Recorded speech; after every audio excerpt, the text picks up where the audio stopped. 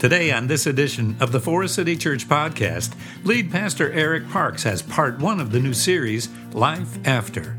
His message today is titled, The Kingdom is Now and Not Yet. Last year was the first time I'd ever contemplated running. I'd never run a 5K, never run a 10K, never run anything. I ran the Chicago Marathon last year. I'm going to run it again. You can do it. Come run it with me, or at least come check it out. And here's the truth, folks. I'm getting old, right? I know some of you are like, now slow down. You're not getting old. No, wait a minute. Let me show you how old I'm getting. The year I was born, this is how much loaf of bread cost. 27 cents. 27 cents. You know how much a gallon of gas was? 39 cents. Anybody like some 39-cent gas today? Anybody? Yeah, me too. Milk was $1.31. Nixon was president. Folks, I'm getting old. And some of you, it was funny because I pretend to be young. But there are a few signs that I'm going to have you do a little self-quiz. Find out where you sit on the age spectrum, okay? Because if you answer yes to any of these four, you too are joining me and getting a little bit old. Here it is. You know that you're old when you obsess about the weather. Anybody else? First thing you do, get up and check your phone and go, wonder what's going to be. Chrissy, it's going to rain at 2. It's going to rain at 2. Can you believe it? Anybody else? You know you're getting old when you do that. Second way you know you're getting old is you ignore the GPS. That's not just a man thing. I know Rockford. I don't need a GPS to tell me the fastest way to get downtown. I know how to get down there. Don't tell me how to get to Perryville. I know how to do that. Third thing that lets you know that you're getting old is that you care more about checking your mailbox than checking your email inbox. Anybody else obsess about just getting the mail? You go get it every single day. Guy, let me just let you in on something. There's nothing in there. Nobody writes letters anymore, guys. It's literally nonsense. I check it rain or snow. And then lastly, you know you're joining me in getting old if you wear house slippers. Bro, I got some crazy house slippers. Listen, it's funny, we look and as I get older and I begin to embrace this reality, I'm way closer to 50 than I am to 40. I begin to understand there's also some positive stuff. In fact, as I've gotten older, I've been asking myself some questions about the life in which I live that I think are a part of getting older. Things that I could share that I think will be helpful to any of us in the journey, because I've been asking myself this question. As Henry Blackaby puts it, there is a power in the gospel to set people completely free from the destructive power of sin and fill their lives with all the fullness of God. And I've been asking myself, why am I not living that life? If that's true, that there is a power that liberates us from the destruction of sin and brings the fullness of life, why am I not living that? That's why I'm excited about this series. Over the next 6 weeks, we are going to explore how do we live the kind of life that we should be living in Jesus. Because here's what's true. The same power that raised Christ from the dead, if you are a follower of Jesus, it's in you. It's in you. It's in you. Now, 7 of you believe it. But I'm telling you, by the time we're done in 6 weeks, all of you are going to be like, wait a minute. You mean to tell me that resurrection power it's available to me? Oh, no, it's not just available to you through the Holy Spirit. It is in you. Amen. And so we are doing that 6-week series on living the resurrection. And I want to ask you a couple things before I talk through this series and what it's going to actually look like. If you know somebody in your world who needs to get out of their grave, you've got to get them into this series. Over the next 6 weeks, all the way to Pentecost Sunday, we're going to be marching through this. And this is the reality. We're looking at life after resurrection, which does mean something to us as followers of Jesus. 2,000 years ago, God raised Jesus from the dead. He came out of a tomb. And it's not just simply a historical event. It's not a mere theological doctrine. This moment reverberates throughout history all the way to your life. It has something to do with you, this resurrection. Because when God raised Jesus from the dead, he also made it possible for Christ's life to reign eternally in you. That's what he did. I love the way that Steve Chalk puts it. He's an author. So often we're thinking about like resurrection or life in the kingdom as like, oh, why we come to church and why we do this is so that we can get to heaven someday. And while that's absolutely true, the kingdom is not yet, but the kingdom is also now. He said it this way. He said, we live the idea that the gospel's chief aim is to make us fit for heaven. When in reality, Jesus' message is focused on making us citizens and recipients of the kingdom of God today. You see, we are meant to live out of our grave. This is resurrection, and that's what we're going to be talking about. So join me in prayer because we're going to look at a resurrection today. God, open our eyes this day. Help us see the tombs we live in. Help us dare believe that the resurrection power that raised Jesus from the dead is alive in us this day, in Jesus' name. And everyone said, amen. Listen, if you have your Bibles, I'm going to be camped in a verse, and we're actually going to look at a resurrection. We're going to kick off this series to look at why is it that so many of us fail to make resurrection plans? Why is it that we spend more time making death and burial plans for us than we do resurrection plans? And we're going to look at a guy who got resurrected in John chapter 11. This is the story of Lazarus. Now, if you've grown up in the church, a lot of you know this story, but I kind of want to step back and I want you to look at the whole story in context. And I think there's some things that we can learn as to why people don't make resurrection plans. So here's what's going to happen. Two things. I'm going to read out of this, but I'm going to tell you right up front that I'm going to read in a funny way because I'm really cheap and I won't buy bifocals. And because of that, I'm going to do something that y'all are going to laugh at, but it's the only way I can read. So don't laugh at me. I saved $175. John chapter 11, this is what happens. It says, now, a man named Lazarus was sick. He was from Bethany, the village of Mary and her sister Martha. This Mary, whose brother Lazarus was now lay sick, was the same one who poured perfume on the Lord and wiped his feet with her hair. Now pause there for a second. This is important, what the Bible is trying to help us understand. This woman is invested. She's a churchgoer, if you will. She's a believer. Not just a believer intellectually. She is invested in the cause of Jesus.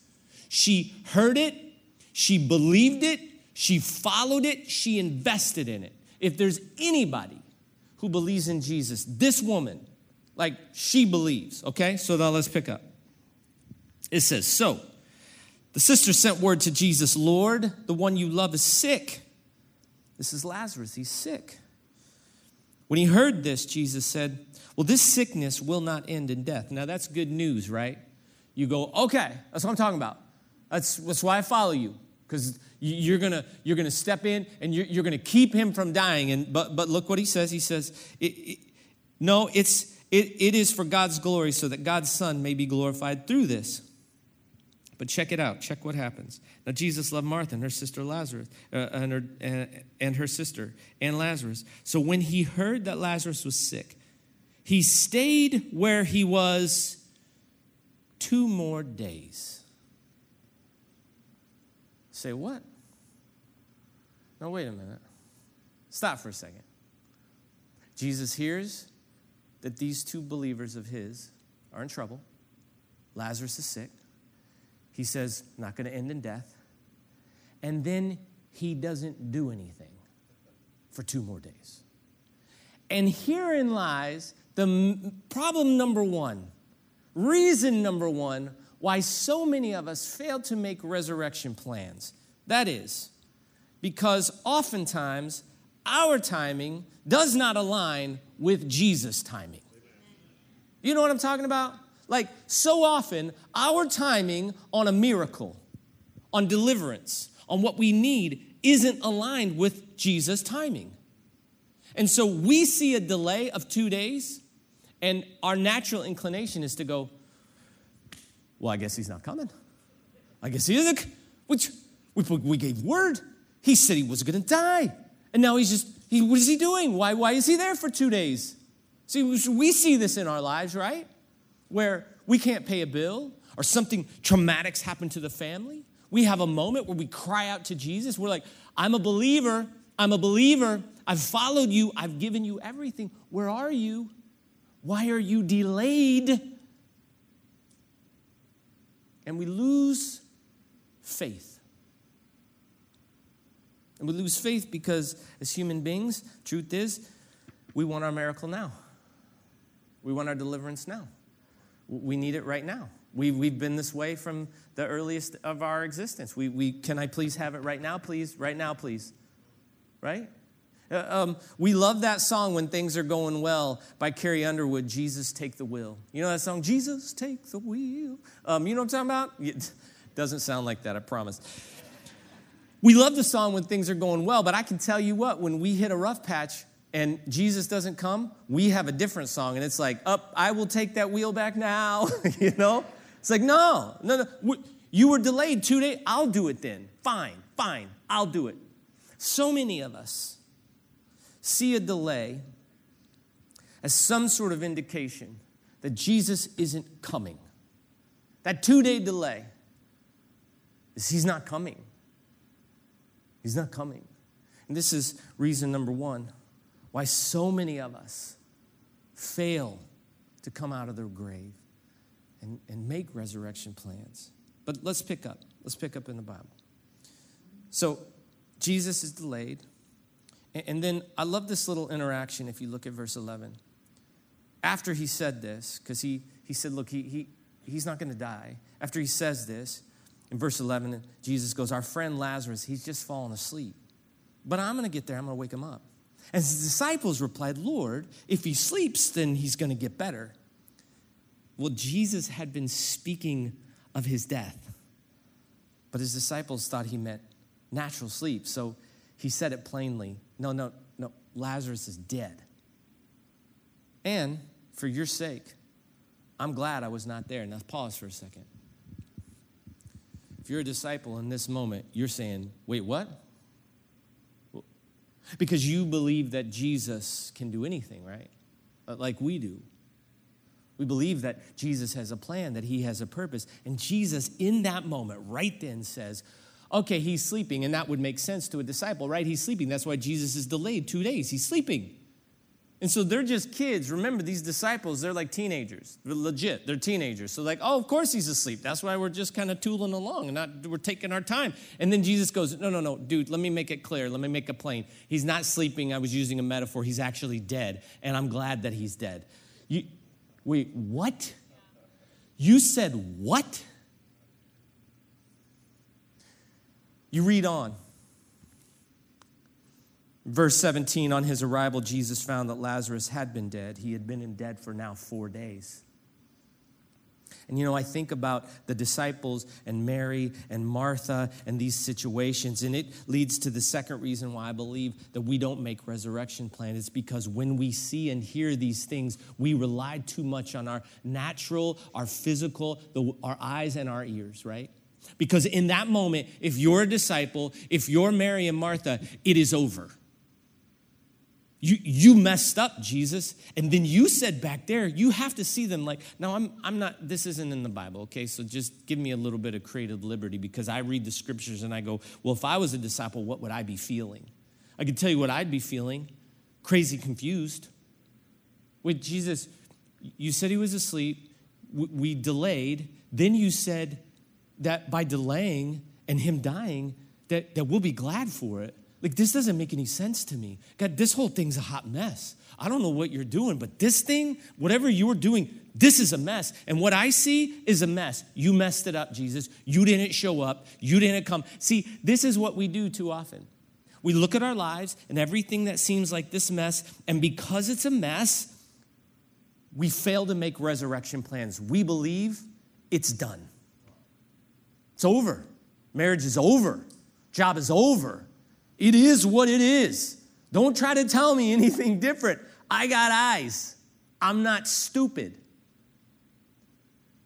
Jesus shows up and it's a mess. Anybody had a mess in their life? Anybody had a mess where you're looking at the mess of your life and you're going, one, if you would have showed up a little bit earlier, it wouldn't be a mess, but you didn't show up any earlier, and it is a mess, and if it's a mess now, then it's probably going to be a mess forever. I don't know if you're anything like me, but I can be a little bit, I start to catastrophize things, right? Like I get in these moments and, well, it's never going to get any better. It's always going to be a train wreck. This would be true of Mary and Martha and the disciples. And it's the second reason why so many of us don't make resurrection plans because we trust our eyes and our ears too much. So, Jesus steps in and go to verse 35. You can read the whole passage. I encourage you to. But skip to verse 35, and I think it speaks to the third reason why we fail to make resurrection plans in our life. When Mary reached the place where Jesus was and saw him, so Jesus has gotten there now. He's shown up, but Lazarus is dead. He's been dead for a minute. Like, didn't just die. He's been dead for a minute. In verse 32, it says, when Mary reached the place where Jesus was and saw him, she fell to his feet and said, Lord, if you'd have been here, my brother wouldn't be dead. Why didn't you come?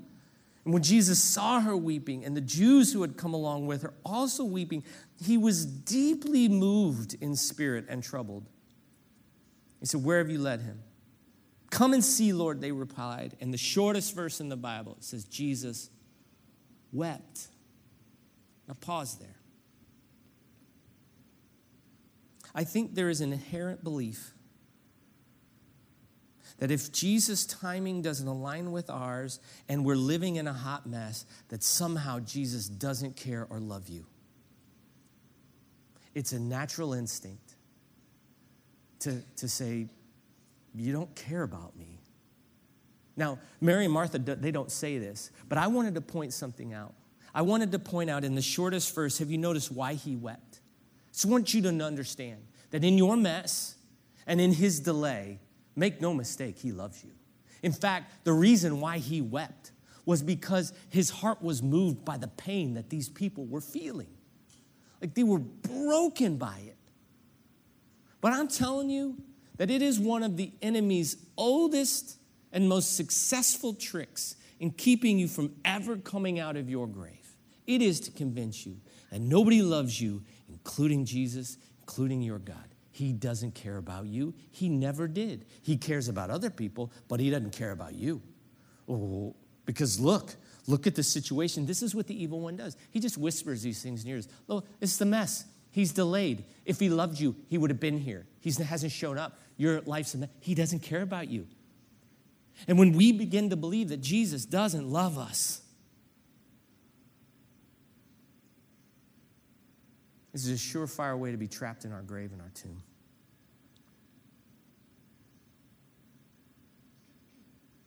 And I want to remind you the truth of the resurrection, because too many of us are not living our resurrection. You're trapped in a tomb. I don't know what it is, but let me remind you this reality. The Apostle Paul speaks to it in Ephesians chapter 1, and this is a long passage, but it's almost the Apostle Paul helping us understand, hey, listen, there's some stuff going on that's really hard for us to see, but let me address the reality of resurrection power when he says this. Now listen, he says, that the God of our Lord Jesus Christ, the Father of glory, may give to you the spirit of wisdom and revelation in the knowledge of him. He's like, I hope he will open your eyes to the reality of who he is and what he's done. That the eyes of your understanding be enlightened, that you may know what is the hope of your calling, that you know it. What are the riches of the glory of his inheritance in the saints, and what is the exceeding greatness of his power? In other words, may you know what you're due and the power you have. What you're due and the power that you have because of what was done in that grave. He's saying, may you know this. May somehow, in spite of everything you see, the delay in timing, the mess in your life, may you know your inheritance. May you know the power. His power toward us who believe, according to the working of his mighty power, which he worked in Christ when he raised him from the dead. You see the Apostle Paul explain it even one better in Ephesians chapter 2, verse 6, when he says, but because of his great love for us, God, who is rich in mercy, made us alive. He's like, hey, make no mistake. You might be living in a grave, but he has made you alive with Christ, even when you were dead in transgressions. In other words, you probably did make the mess. You might have. It's okay. He says, it is by grace that you've been saved. And God raised us up with Christ and seated us with him in heavenly realms in order that in the coming ages, he might show the incomparable riches of his grace. In other words, do you know what Ephesians 2 is? It is for us the same as in the moment with Lazarus, what that was for them. It was an example of resurrection power. He's saying in Ephesians chapter 2, there is something on full display. And this is so that ages and ages, as we get older and we pass into our world, we didn't get to be there with Lazarus, but we can be assured the same inheritance is due for us and the same power, it exists in us. And the grave that you're in, you can come out of. You have to know it and understand it and believe it. There's a power in you. The same power that raised Christ from the dead. And I want to say this about resurrection. Because some of you, your resurrection is coming. But let me make a quick warning. If you go to John chapter 11, verse 39, it says, Jesus says, take the stone away. Martha goes, but Lord, by this time there is a bad odor. He's been there for 4 days. Now, listen, funny thing about us, Jesus is about to answer her greatest prayer. He's about to answer her greatest prayer, and she's encouraging him not to. Was that not crazy? Do you understand what's happening here? He's about to do a miracle, and she's like, you don't want to do that. That's too messy. My life's too messy. It's too stinky. I don't know if I want you to see it. This is what we do. We get in the grave so long, it's such a hot mess that we're not sure if we want Jesus to see it. I don't know if I want you to smell this. Let me tell you something. Resurrection is messy business. Jesus is in the messy business. It's messy business. It's okay. Don't get to the point of your miracle and go, no, you don't want to see this. You don't want to see. Too many of us have gotten to the point of our miracle, the point of the miracle, and gone, nope, I don't know if I don't want you to see this mess. It's a mess. Jesus knows that. Jesus says, take away the stone. When he does, a dead man came out. Now let me speak to the last bit of resurrection. One, don't you dare disqualify your resurrection because it's a mess. That's part of it. But this last piece is huge. If you're going to live out your resurrection, look what happens in John 11:44. The dead man came out. Lazarus comes out. He raises him from the dead. But what happens next is absolutely critical for you. His hands and his feet were wrapped with strips of linen and cloth around his face. And then Jesus said, take off that grave clothes. Let him go. Let me say something. Some of you are ready to walk out. You are ready for deliverance. Let me tell you something. You cannot walk out of the grave with the grave clothes on. You gotta leave them in there. No, listen, this is the hard part. Jesus is ready to resurrect you. You're ready to be resurrected. You're not sure if you want to take those clothes off. You say, well, what do you mean? When I was 21, I'd been living not for the Lord. Jesus grabs my heart, changes my life, resurrects me. I'm at 1994, it was actually January 1, 1995. I head back to school. University of Kansas, and it becomes clear within days what I was doing in the grave, the clothes I was wearing in the grave. If I'm going to live out here, I can't have those clothes on. I can't keep going to the club. You know what I'm saying? Can't keep doing what I'm doing on Saturday night. I can't keep hanging out with the same people. They're speaking stuff into my life that I can't have anymore. I had to put that drink down. I have to change some patterns in my life. If I'm going to live resurrected, I have to take the strips of this grave clothes and I got to leave them in the tomb. Some of us, we have been taking grave clothes and wrapping it around, convincing ourselves that we are wearing Gucci. And it's just stinky old clothes, man. Jesus is saying, you got to leave them in there. It's got to be done. You want to live full resurrection? Got to leave it there. I call my dad. I'm like, Dad, what am I supposed to do? He's like, you probably need to get out of the grave, son. 2 days later, he's in a car. I pack up my things on the back of that vehicle. I did not know what the future would hold, but I knew that if I didn't take the grave clothes off and leave them back there in Lawrence, Kansas, that I'm going to just be back in that tomb in no time. You have a resurrection story. If you know Jesus, the grave you're in, you have the power to leave it. It's all in Him. I love what Romans 8:11 says, yet God raised Jesus to life. God's Spirit now lives in you. He will raise you to life by His Spirit. And let me break it down for a minute. Let me just break it down. You know that marriage that you thought could not be revived? I think you need to start making resurrection plans. You know that healing you swore could never happen? I think you should start making resurrection plans. You know that dream that you've let die, that you haven't whispered to anybody? You got to start making resurrection plans. All those dreams, all those things, I'm telling you, start making resurrection plans. The Apostle Paul says the power that raised Jesus from the dead is in you. Quit making death plans. Quit making burial plans. Start making resurrection plans. Jesus isn't dead. He's alive. And His empty grave poses a new question. The question that we as family should be asking is not, what do we do now that He's gone? No. Instead, we need to start dreaming together as a church family and start asking, what and how should we live now that we know He's alive? We should be allowing hope and joy and belief in God to begin to flood over us. We can do anything in Christ Jesus.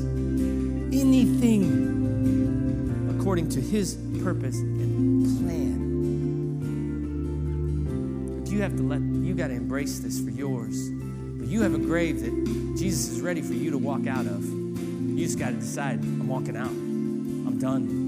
I'm going to make some resurrection plans. You got to get out of your grave. And this is your call.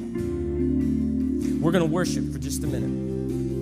And I'm going to challenge you in this next little 3 minutes. I'm going to ask you in your mind to name it.